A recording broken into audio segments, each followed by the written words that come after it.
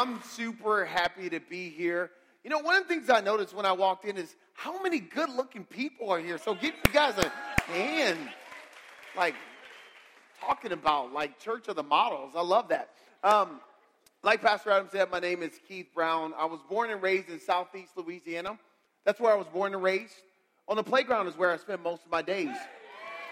Chilling out, maxing, relaxing, all cool, shooting some b-ball outside of school when a couple of guys who were up to no good started making trouble in my neighborhood. I got in one little fight. My mom got scared and said, "You're moving with your auntie and your uncle in Dallas, Texas." So that's my story, and I'm sticking to it.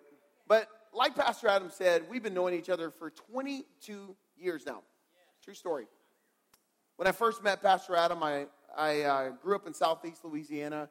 And he was youth pastor at this large church that we were going to. My whole family was going to. I grew up in church, going to church all my life. I kind of got tired of church. I was in that, too cool for school, 14-year-old stage where I didn't really want to go to church anymore. And somebody invited me to youth group. And I'm like, no, I don't want to go to youth group. But right after they invited me to go to youth group, I saw these pretty girls going to youth group. And I started thinking, look what the Lord has done. Let me go check out what's happening over here at youth group. So I go to youth group, and the whole time I wasn't really there for the message or the music. I was just there for the girls, and I just wanted to talk to them. And I was thinking maybe I should tell them, hey, this may be crazy, but here's my number. Call me maybe. I mean, that was kind of my approach. And while I'm sitting in the back, Pastor Adam started to preach. And I still remember the sermon he gave. It was on 1 Samuel chapter 30 about courage. I remember listening to that, and there was a time to come forward and respond. And I got up out of my seat, and I came forward. I responded, and I gave my life to Jesus that day. I rededicated my life to Jesus. And then I was at a summer camp, and a leader named Jay Borg looked at me in the eye and said, "Keith Brown, you're a leader." And that started this journey in my life towards following Jesus and living for his principles and his purposes. And some of you, a lot of you, I know some of you I don't know. I went into my high school, and I started a Bible study. And I started a Bible study because I remember, I don't know if you remember this conversation, 16 years old, senior year in high school, we're in the youth office. Pastor Adam looked me in the eyes and said, "Keith Brown, this is your last year of high school. What are you going to do with your last year of high school? Are you just going to go to prom? Are you just going to run around? Do something with some meaning. What would it be like if you would live with no regrets?" And so I went back into my high school, and I started this small Bible study that grew to over 250 high school students in a public high school. Did you guys hear what I just said? In a public high school. And here's what I want to tell you guys. That had nothing to do with me being all that special. It had everything to do with the fact that God was taking me on a journey. So from there, I moved then to Dallas, Texas to be part of a youth staff. Pastor Adam hired me to be his associate youth pastor. From there, I moved to Michigan, where I wet my wife. I married my beautiful wife. Here's a picture of my beautiful wife, Jennifer Marie Brown. I think she's feeling kind of blue right now. Oh, there she is. Hey! There's my wife. And in case you're wondering, she's not light-skinned, she's white. So there's my wife. And then there's my daughter, Alana.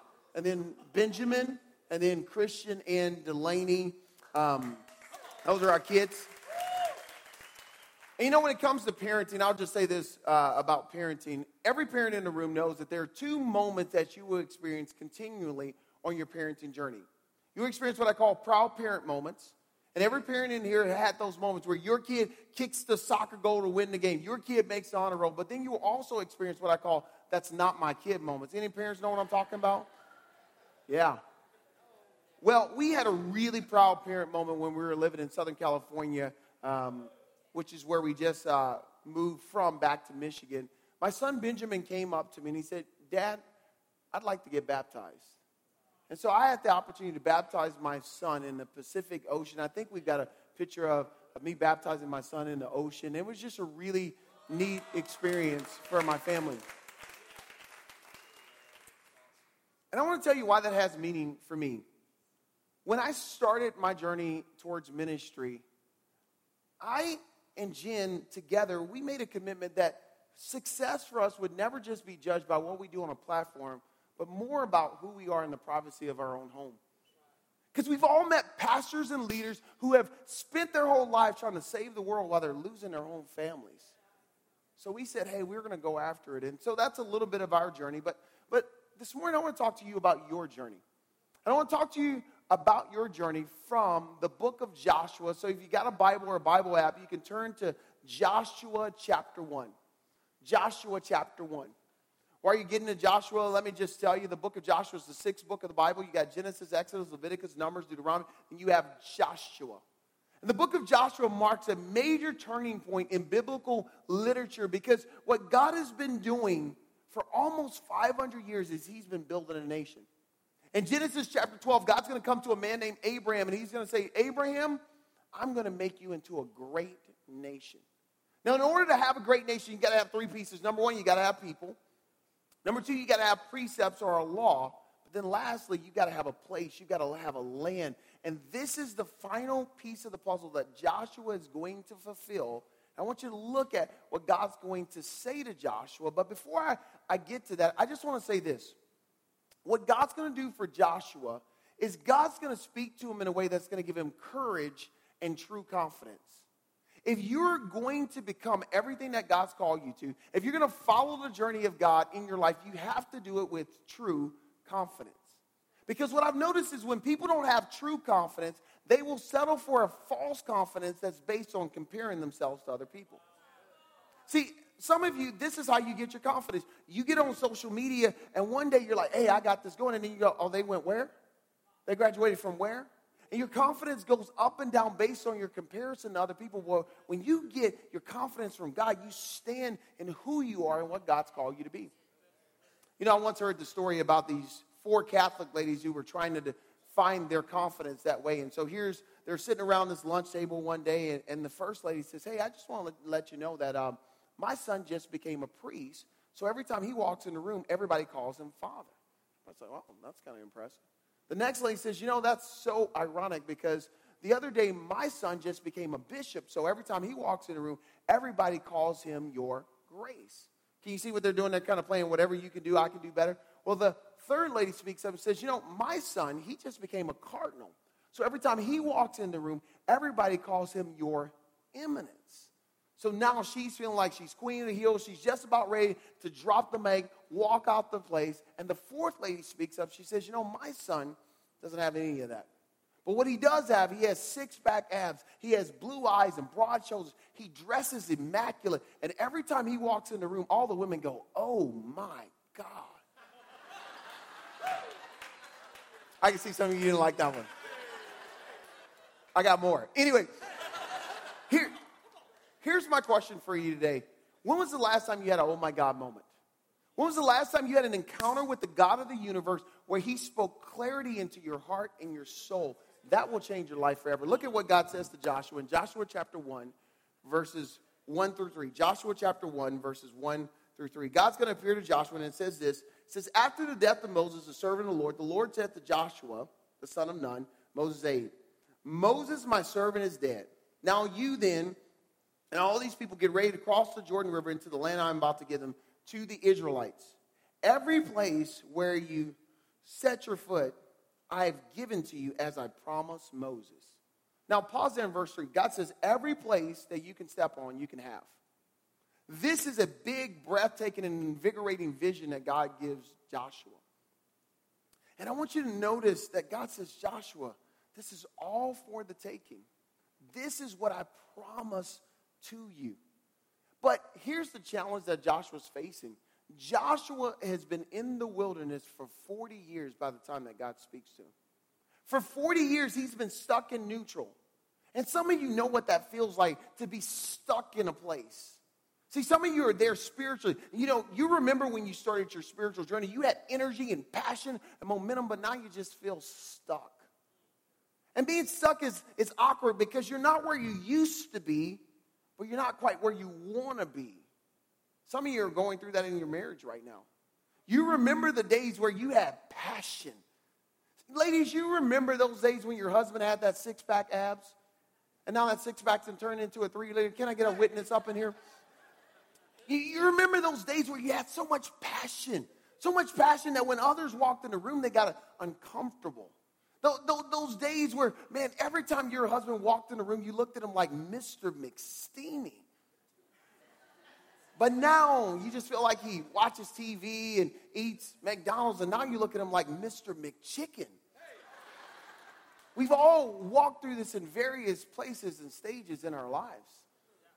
For some of you, you're walking through this in your business.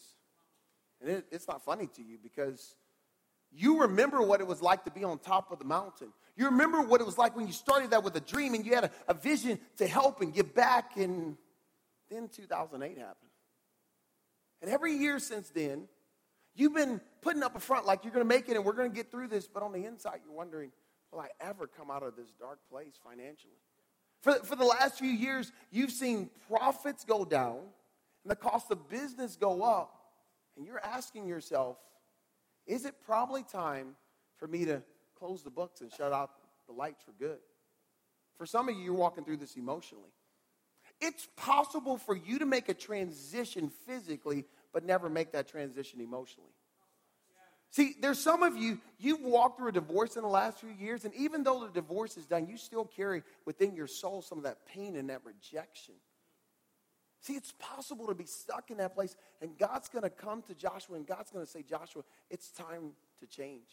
It's time for you to move to the next place in your life. But in order to move to the next place in your life, here's the very first thing that you got to understand, and if you're taking notes, you might want to write this down. If you're going to move out of a dry season into God's best for you, number one, never let what you're going through define you.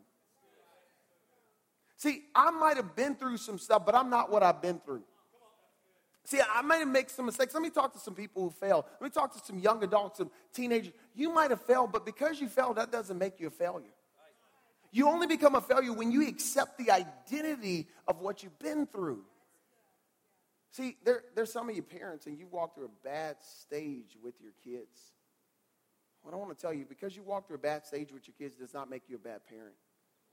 See, what Joshua has to understand is I'm not going to be defined by what I've been through. I'm going to be defined by what God tells me. And then the next thing that you got to understand, if you're going to make this transition, is did you notice what happened in verse 1 and 2? It says, God says, Moses, my servant, is dead. Now you then and all these people get up and get ready to cross the Jordan River. Death is not fun, but death is a part of life. And it's a part of our spiritual journey as well. See, in order for Joshua to move into his future, he first must attend the funeral. He's got to attend the funeral of his mentor, Moses, the great Moses. The people are going to weep for 30 days, and after 30 days, God's going to come along and says, it's time to move on.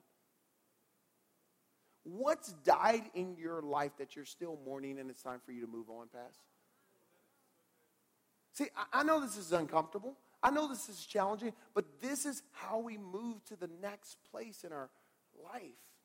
See, for some of you, you're going to have to attend a funeral of your pride.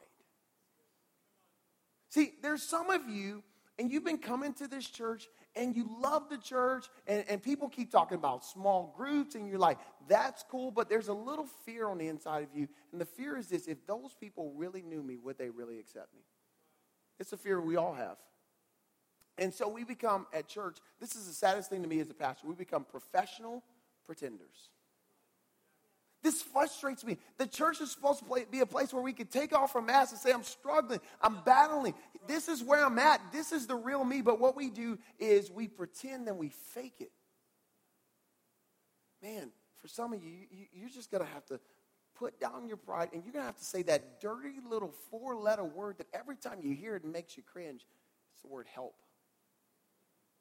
What you guys thought I was going to say? Some of you guys breathe in like, whoa, man, you're going to be cussing up in church? Oh, no. But you're going to have to get some help. And I'm going to tell you guys, there's nothing more painful than killing your pride. There's nothing more painful.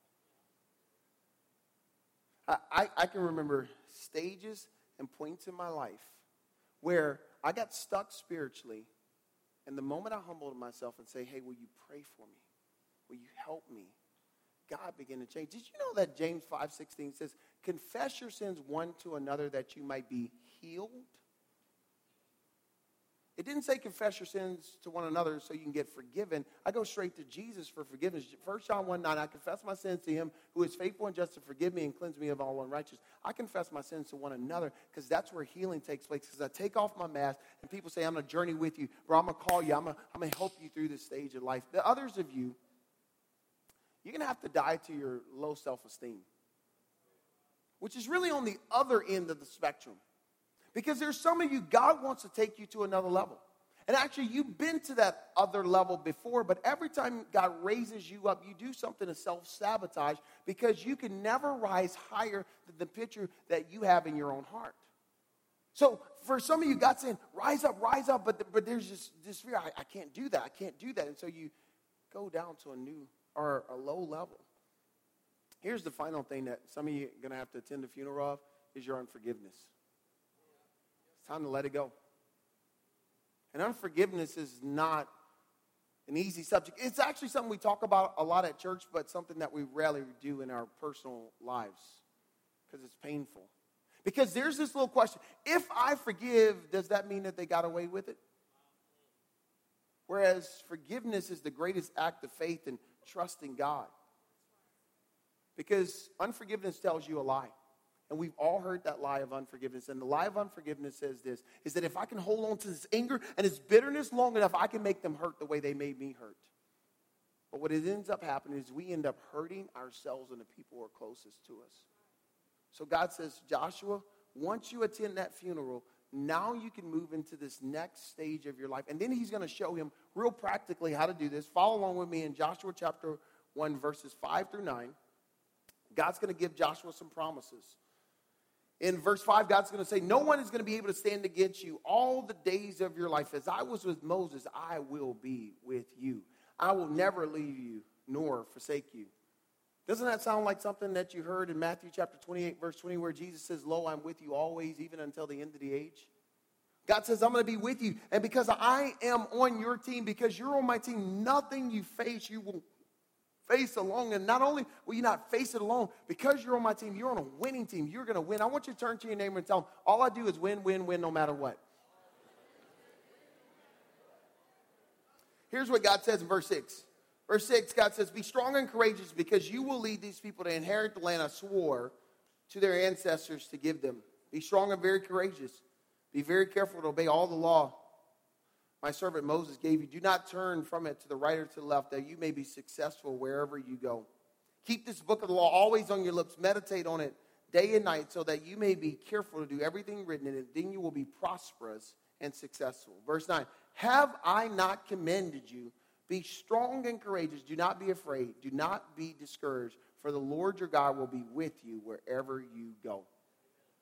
In verse 6, God says, Joshua, you want to know how to make a transition out of chaos into your calling? It's going to require some courage. If you're going to move into what God has for you, it's going to require courage in your life.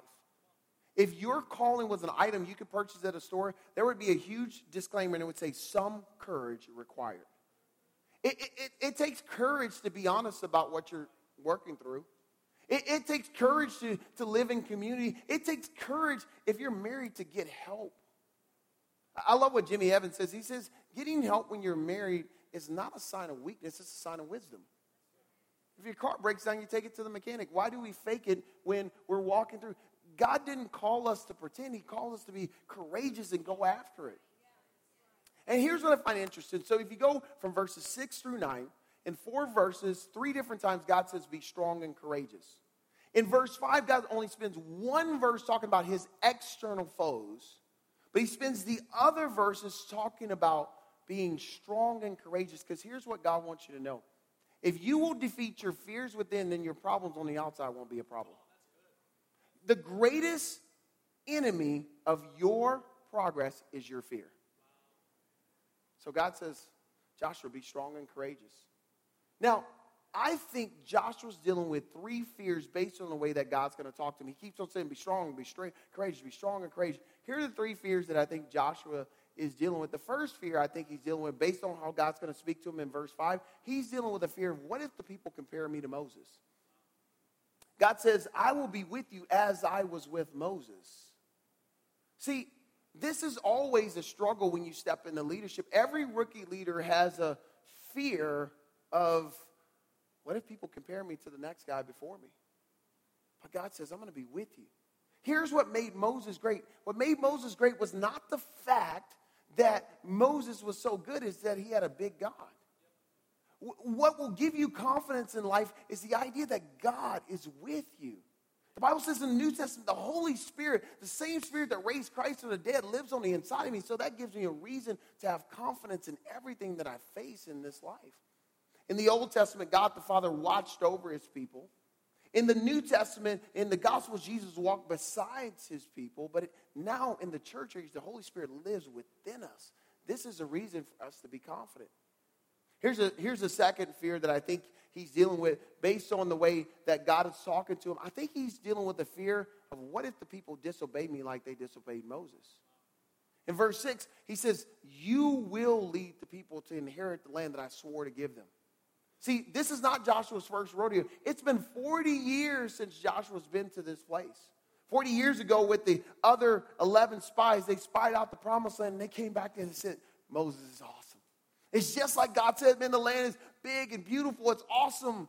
But the other 10 spies said, but man, there's some big old dudes in the land. Bro, they make Andre the Giant and Shaquille O'Neal look like hobbits. There's no way we can do this. And for 40 years, because of fear, the first generation forfeited their destiny and their future. God was with them, but because of fear. And God says, Joshua, you can do this. I mean, what would that be like if God came to you after 40 years? I mean, Joshua's a little bit older now. He's kind of got that senior citizen swag, kind of that AARP, get a discount at Denny's vibe going when God shows up to him. But, yeah, it's awesome. Hey, I'm looking forward to that discount at Denny's. Come on, somebody. Anyway, but what God says is, don't be afraid. Don't be afraid.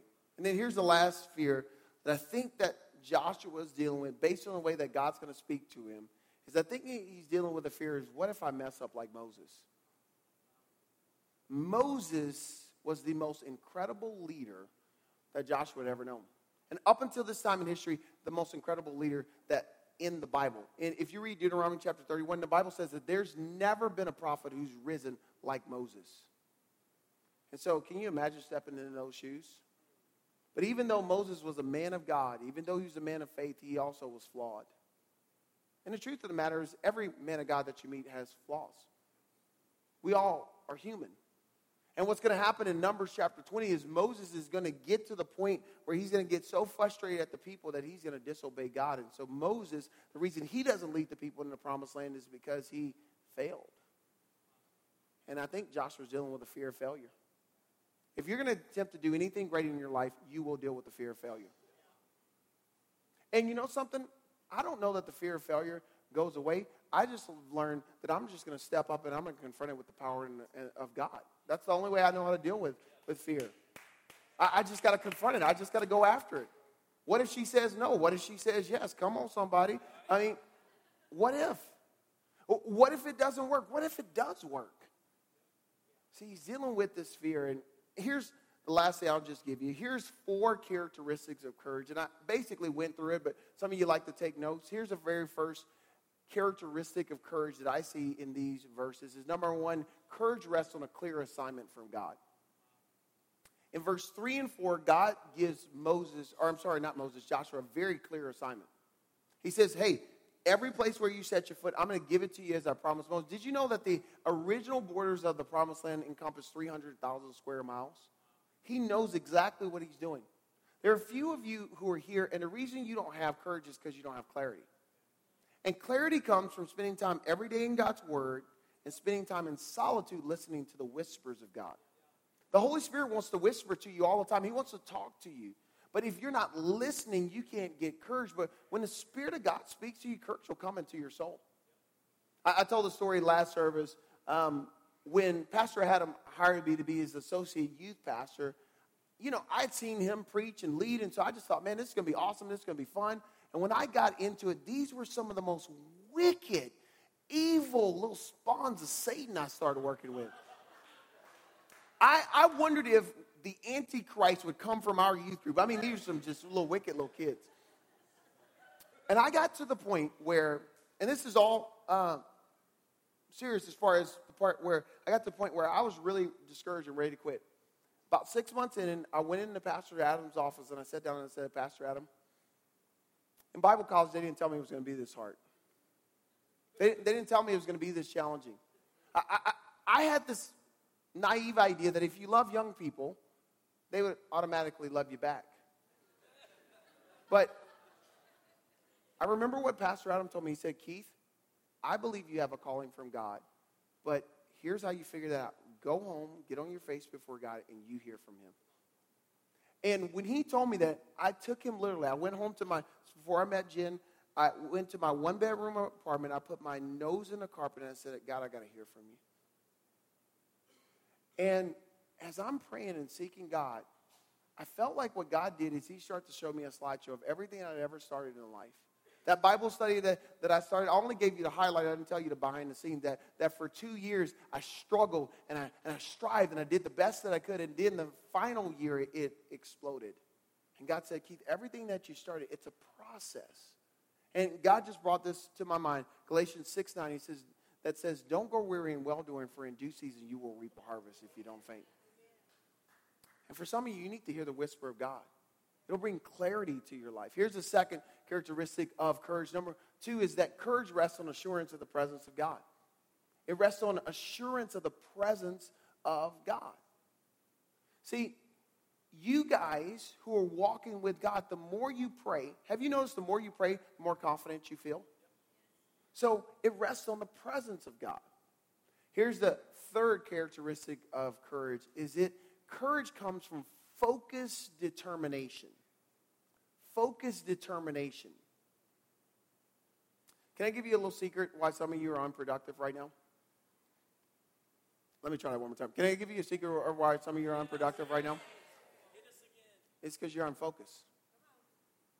When I don't have clarity in my life, what I do is I search. I do this and I do that and I try this and I try that and then I try that. And when I get clarity in my life and I get focused, I have motivation and I can say no to a lot of things because I know what I'm supposed to be doing with my life. Some of you need to get some clarity and focus. And when you get focused, also you start to see fruit when you're focused. And then here's the last idea here, is courage is anchored on the Word of God.